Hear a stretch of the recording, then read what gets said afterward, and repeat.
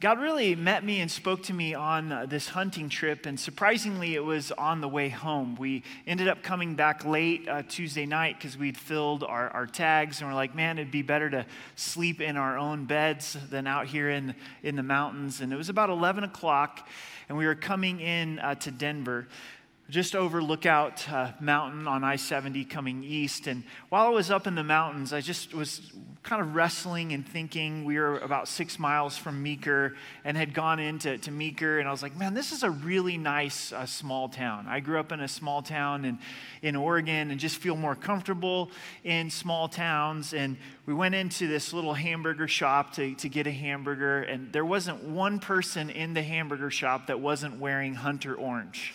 And I just felt right at home. And at the cash register, there was a sign that said, "You're entering God's country." You know, we're pro-God, pro-His word, pro-family, pro-guns. And I'm like, well, yeah, like this.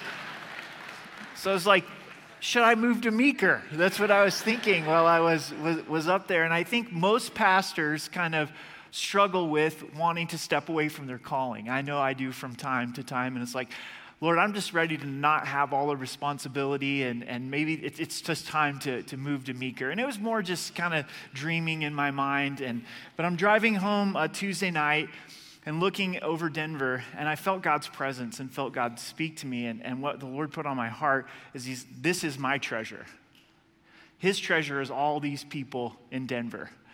And that's oftentimes not how I see Denver. I don't know if that's how you see Denver, but that's how God sees Denver. And as much as at times I want to go recluse in the mountains, God's like, no, this is my treasure. People are my treasure. And it just blew me away how much that God loves us, loves me, loves you, that He would give His Son to die for us. Have you ever wrestled like, God, what did you see in us that you would give your only begotten Son? The Son that you love so much that you would give to die upon the cross. So the week kind of progressed, and I'm thinking about this and praying through this, and I get a phone call from a friend on Thursday night, and the Oregon Ducks were in town to play the Buffs yesterday, and I'm from Oregon, and his cousin is the chaplain for the football team, and they were needing someone to do Bible study, do chapel on Friday night, and they asked me if I would come up and do chapel, and I was geeking out. I mean, God gave me a desire in my heart that I didn't even know that I had, growing up as a big Ducks fan. And so I'm like, let me pray about this. Like, yes, I'll come, right? So it was an optional chapel for the football players. It was like Friday night at 7:40, and it was really quick, and just got to go and share the word with them and enjoyed that. And Wyatt went with me on that as well, and he hadn't been on the light rail. So we decided to go a little bit early and ride the light rail and walk up 16th Street. And it's been a long time since I've been on 16th Street Mall and light rail. And again, I'm having this thought of, man, people are God's treasure. And as I was spending time with the football players, it was like I was excited to spend time with the football players, but then we were around a lot of homeless on the light rail, a lot of people that were doing drugs. And what God was challenging me with is, yes, the football player is my treasure, but also this person that's strung out on drugs is my treasure. This prostitute is my treasure. This person with disabilities is my treasure. And it really ties in with the text that we're going to see Jesus loving Jairus, who is named. In a sense, Jairus is kind of the football player, and God loves Jairus. But there's also this woman who is unnamed, and God loves her as well. So the light rail was coming out of downtown pretty late, and it was delayed. And as we're riding on the light rail, just in front of us was a gentleman with some disabilities, and he would suck his fingers and he would suck his hands to the point where his front teeth were gone. And whatever was going on in his heart and his mind, he would just sit there and suck on his hands. And then just next to him was a guy that was so tweaked out on drugs, like maybe to the most that I'd ever seen. He was just completely hallucinating, saying things that didn't even make sense, seeing things that didn't make sense. And then just to my left was a person who was about 20 that was really struggling with gender identity. And here I was sitting in the midst of that, and I just felt God's heart. And God's saying, man, this is my treasure. These people are my treasure. And I couldn't help but think, if Jesus were here on the planet right now, he'd probably be hanging out at 16th Street Mall. He'd probably be hanging out on the light rail, talking with people and sharing the love of Jesus Christ. So as we study the word today, let's be reminded that God gave his only begotten Son.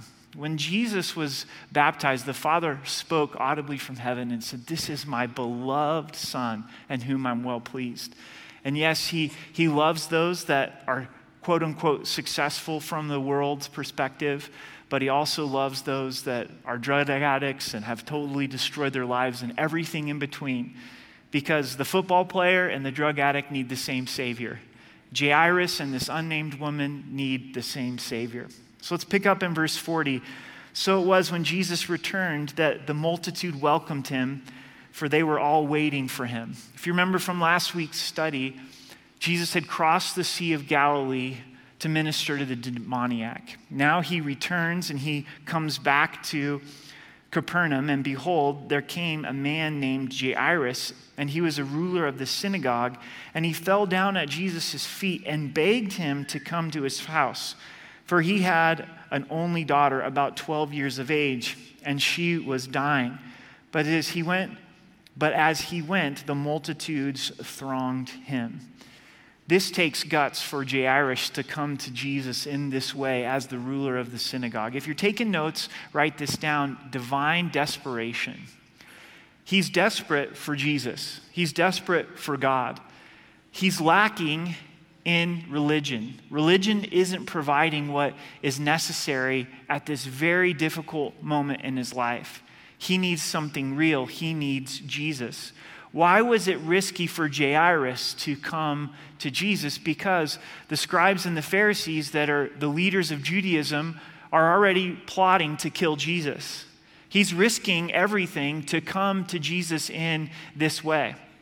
And as he comes, people are thronging Jesus. Now, try to put yourself in Jairus' situation.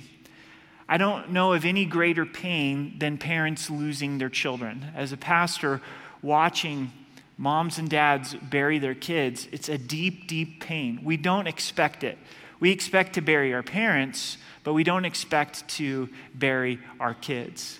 It's his only daughter, and there's something special about dads and daughters, isn't there? Something special about fathers and sons, but man, dads and daughters.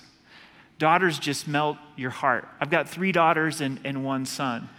And my girls, they know it. They can just work me. They just look at me with those eyes and daddy, and it's like, okay, all right? And 12 is like the perfect age.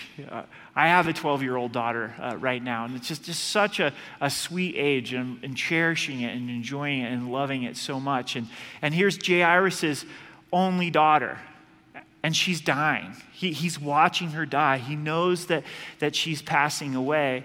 And he says, I'm going to Jesus. I'm desperate for Jesus. I don't care if I lose my position as being the ruler of the synagogue. I don't care what people think. And notice he's begging Jesus. He's humbling himself and saying, Jesus, would you please come to my house? And would you come quickly, because my daughter is dying? But it's not going fast. It's not going quickly because of the crowds pressing in against Jesus.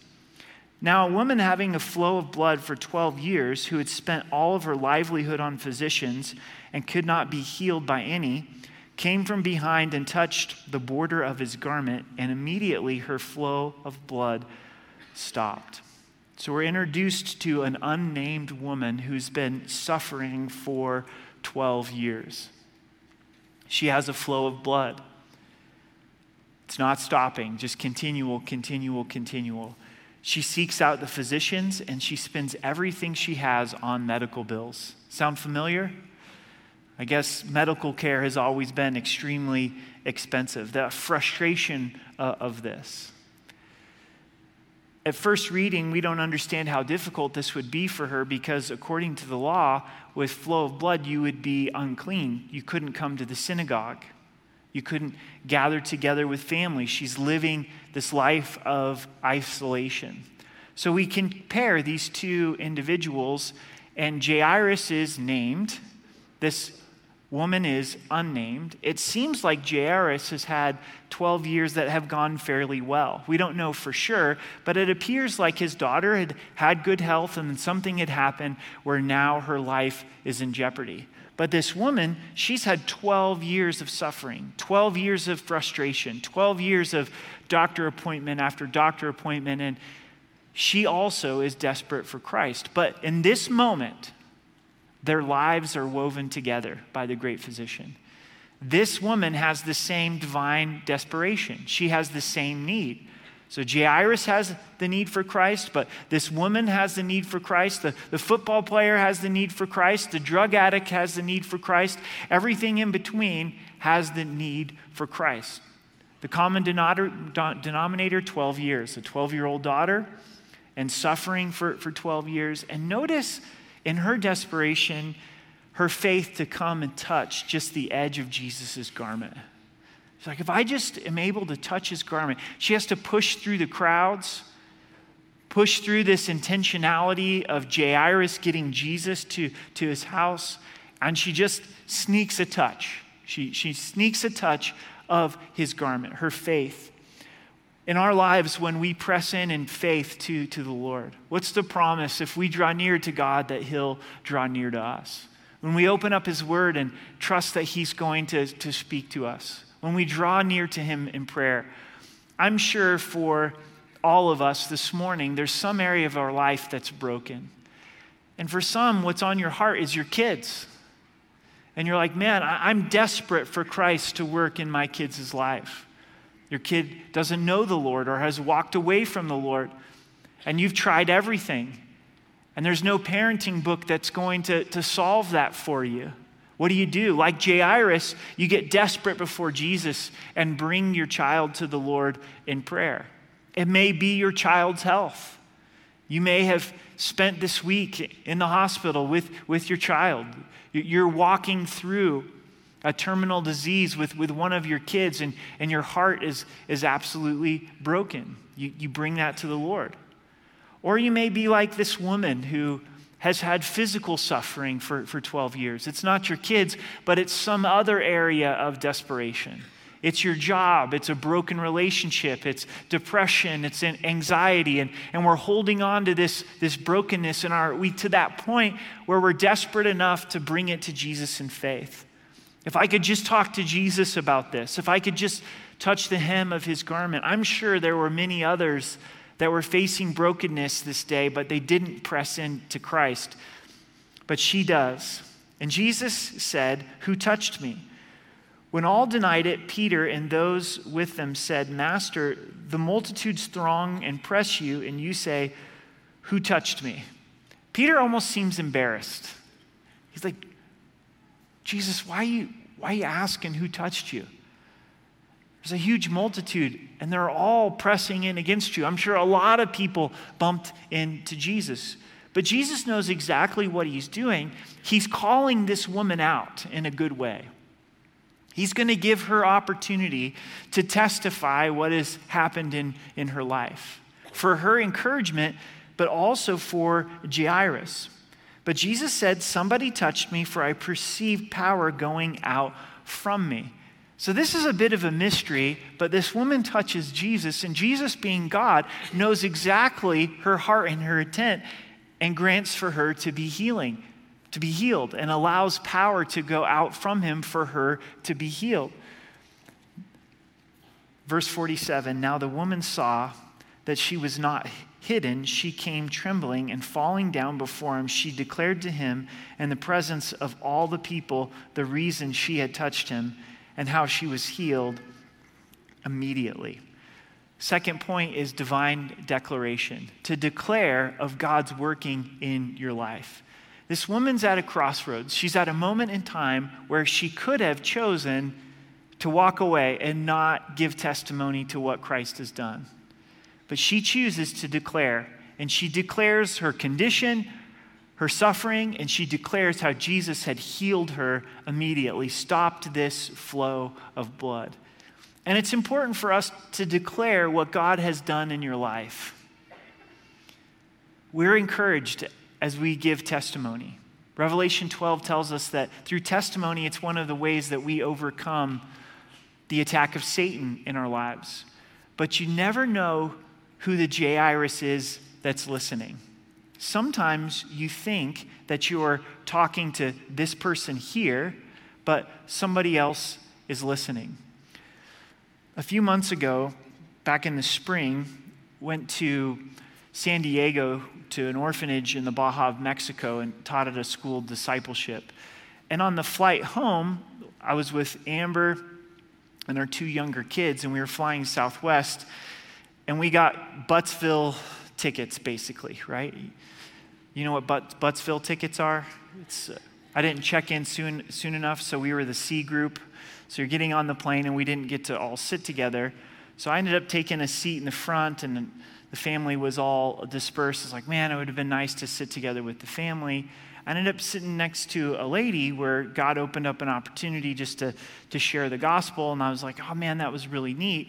And then about a month later, go to our men's retreat. We get together with a few other churches, and a guy from a Calvary in Denver, he says, were you on a flight to San Diego about a month ago? I was like, yeah, I was. And he's like, my boss was sitting to your right and overheard you talking to the lady on your left and was irritated that you were talking about Jesus the whole time, right? But he's like, the cool thing is before he got on the plane, I was inviting him to church. And his wife was texting him saying, I want to go to church. Then he got on the plane and heard you talking that whole time. And so he told his boss, he's like, do you know who you were sitting next to? And he's like, he's a pastor in Colorado Springs, you know? And so God was doing a work in this guy's life to my right, and we said nothing to each other the whole entire flight. I thought it was about this lady to my left, right?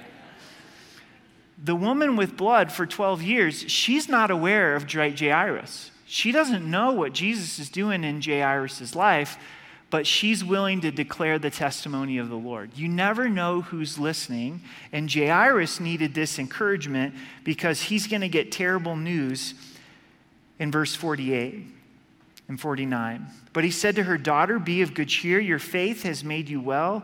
Go in peace. Jesus speaks blessing upon her. Be of good cheer. Be blessed. Your faith has made you well. While he was still speaking, someone came to the ruler of the synagogue's house, saying to him, your daughter is dead. Do not trouble the teacher. This is the moment that the lights go out for Jairus. In his perspective, hope perishes. His daughter is dead, the worst news that he could possibly hear. The message comes from his house. Hey, you don't need to bother the teacher anymore because your daughter is dead. Jairus and his house felt like there was hope as long as their daughter was alive. Jesus could still heal her. But as soon as the daughter passes away, then that's beyond Jesus' ability to help. I think we do the same thing. We go, here's the difficulty, and if the difficulty is inside of this box, God can help. But if the difficulty is outside of those parameters, it's beyond God's ability to help. That doesn't make any sense, does it? Is it more difficult for Jesus to raise her from the dead than to heal her from the sickness? No. But we can understand Jairus' struggle. She's dead. There's nothing that Jesus can do. We don't need to bother Christ any longer. And the third point this morning is divine delay. And I think it's the most difficult. It's the most difficult because Jesus slows things down here. Try to put yourself in Jairus' shoes. I would be very anxious to get Christ to my house to try to help my dying 12-year-old daughter. Already frustrated that there's these multitudes that are slowing things down. Then Jesus is saying, who touched me? And if I'm dad, I'm like, I don't care who touched you right now. Can we deal with this later on? This is urgent. I need you to come right now. And we get the edited version here. We get the quick details. But how long did it take for this woman to declare God's work in her life? It took a little bit of time, right?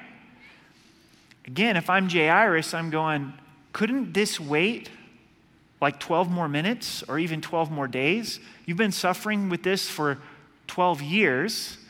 My daughter's on her deathbed. Can we move things along? And Jesus just slows things down. He puts this parade on pause. And there's times in our lives where there is that divine delay from our perspective. Have you experienced that God's timing is not our timing? We have this desperation in our lives. We have this brokenness in our lives. We finally bring it to the Lord, and then we're like, Jesus, we need you to do something right now. Like right now, you need to work in this situation. And God is working, but it takes time.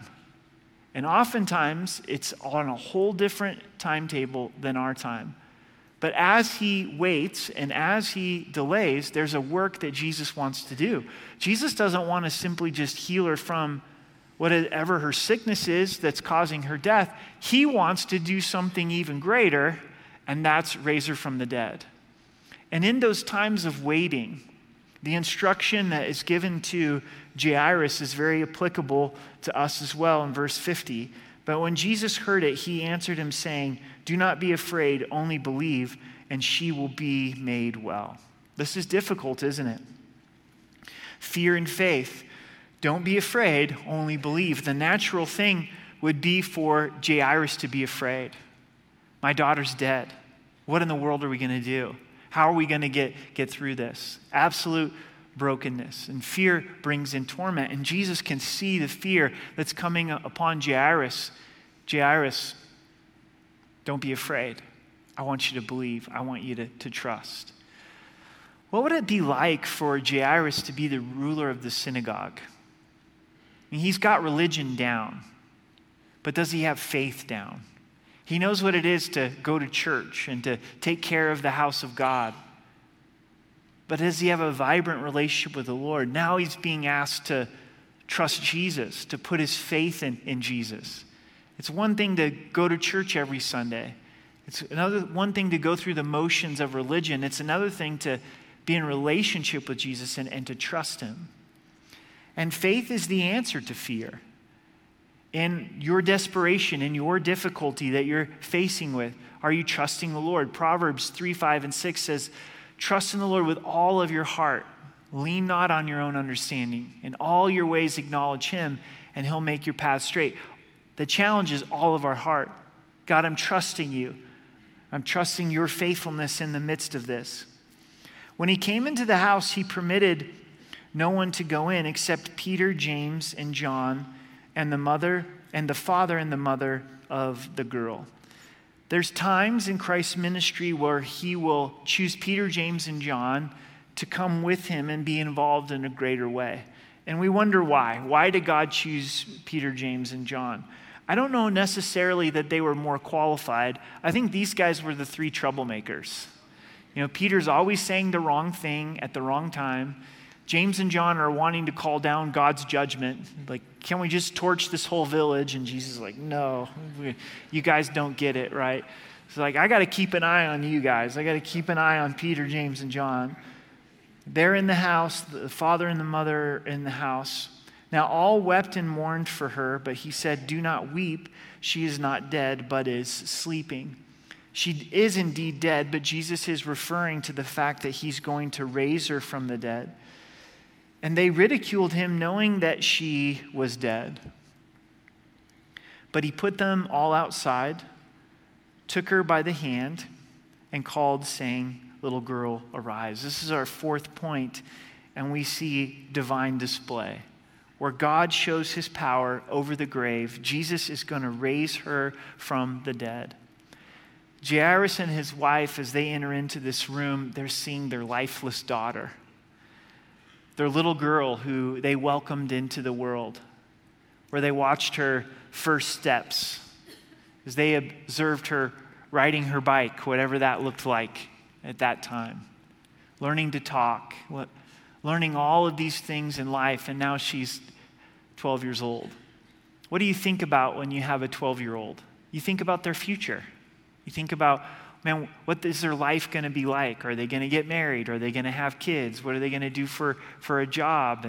And the time that you're going to have with them as they enter into adulthood. You think about them getting their driver's license and A few years from now, I'm going to have to teach you how to drive, and you're going to have to get your permit. And they had all of this hope for the future, but here's their daughter who's lifeless. And Jesus grabs her by the hand and with tenderness says, "Little girl, arise."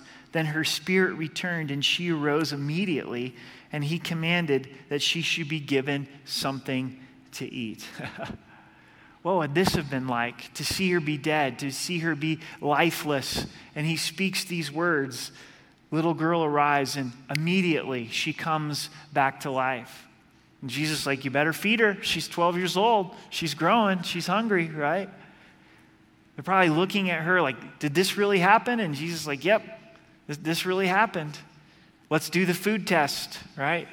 She's alive. She can eat. She's fine. Get her some Doritos or a falafel or something, right? And this is a foreshadowing. This is a picture of Christ's power over the grave. Similar with Lazarus, where Jesus spoke, "Lazarus, come forth," and boom, Lazarus comes back to life after being dead for 3 days. Everyone's so astonished. Jesus is like, "Are you going to get his grave clothes off of him? Are you going to just leave him wrapped up like a mummy?" Christ rose from the dead. And as he's risen from the dead, 1 Corinthians 15, the Bible tells us that death is defeated. Death, where is your sting? So for us as believers, we have absolute confidence and expectation that death doesn't have the final word. That when we die, our last breath here on earth is followed by our first breath in heaven. To be absent from the body is to be present with the Lord. As we have loved ones who are in Christ, maybe you have buried a child or a spouse or a mom or a dad or a close friend. If they're in Christ, we have absolute confidence that the grave doesn't have the final word, that Jesus has conquered the grave. If you don't know Christ as your Savior, you're probably terrified of death. As a culture, we're terrified of death. We try to prolong this life as long as we possibly can. But as believers, we don't have to fear death. We're going to be with the Lord. We're going to forever be with the Lord. Jesus has conquered the grave. In verse 56, and the parents were astonished, but he charged them to tell no one what had happened. I think this is a colossal understatement. The parents were astonished. Jesus probably had to get their jaws off of the floor. You know what I'm saying? Like they're completely blown away.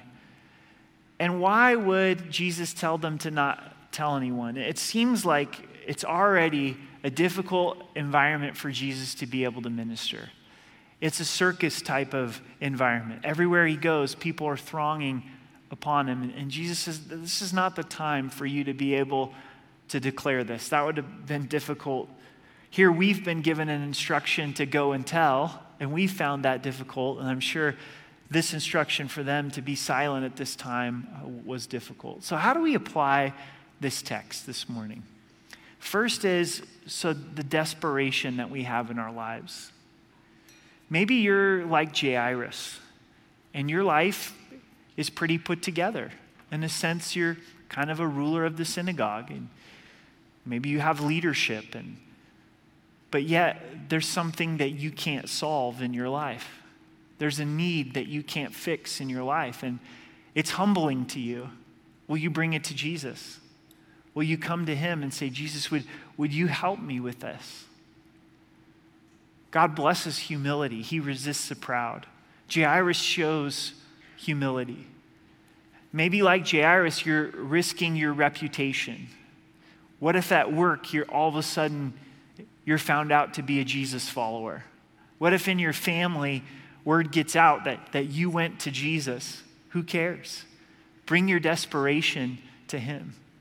Maybe you're like this woman who's been suffering for some time.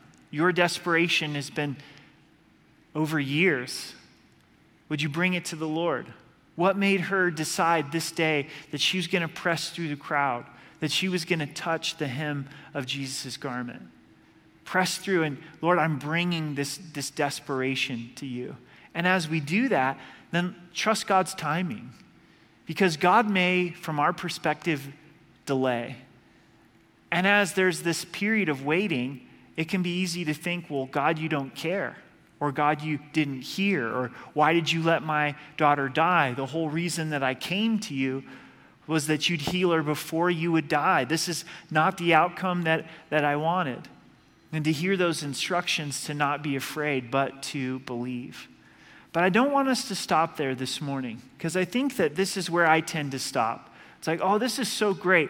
I want to bring my desperation to Jesus. And yes, that's true. But as we bring our desperation to Jesus, God wants us to declare that testimony for Jairus' sake. Because Jesus wants to do a work in other people's lives as well. If Jesus has met you in your desperation, go share that with somebody. Because God's treasure is people. That's what he really loves. No matter what their circumstance is. However their sin looks and whatever they're struggling with. God loves Colorado Springs. He loves Denver. He loves the Front Range. He loves the United States. He loves the world. He wants people to know his son. He has created us. He sent his son to die for us. And we get to go and share with people what we've found. Hey, Jesus has met me in my desperation. Jesus has rescued me from my sin. I can't solve the desperation that you're in, but from my experience, I would encourage you to bring that desperation to Christ.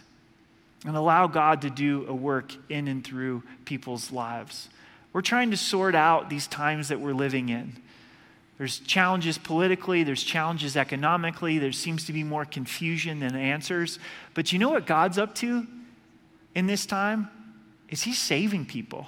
He's bringing people out of darkness and into light. That's his plan, that's his agenda. Jesus came to seek and to save the lost. We see that with Jairus. We see that with this woman who was bleeding with 12 years. We see it in our lives. Say, okay, Jesus, I want to follow you. I want to share your message of hope and your message of love to those that don't know you. Let's stand together and let's pray.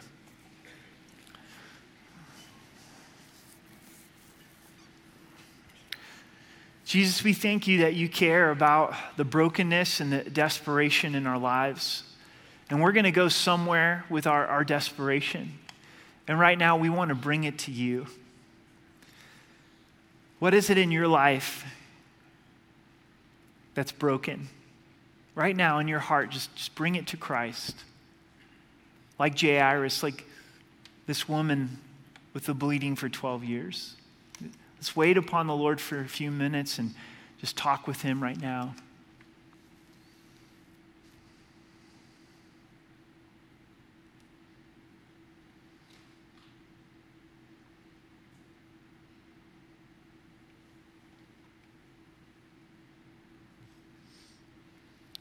Father, I pray for those that are in a season of waiting, a season of delay, and they're in crisis. And like, Jesus, where are you at? Why didn't you come through sooner? Why did you slow things down instead of speeding things up? And Jesus, would you meet with them in a special way? Would you comfort them? Would you speak to them the way that you spoke to Jairus? Through your Holy Spirit, through your word. And as believers, we stand in great hope because you, Jesus, died and you rose again. You've conquered the grave. For those in Christ who have gone before us, we know that they're with you. We look forward to being with you. We look forward to the glorified bodies that we're going to receive. Would you fill us up to go out into our community? Would you help us to see people the way you see them, that they're your treasure? Would you give us opportunities to share your love, share your truth? So we thank you and we praise you in Jesus' name. Amen.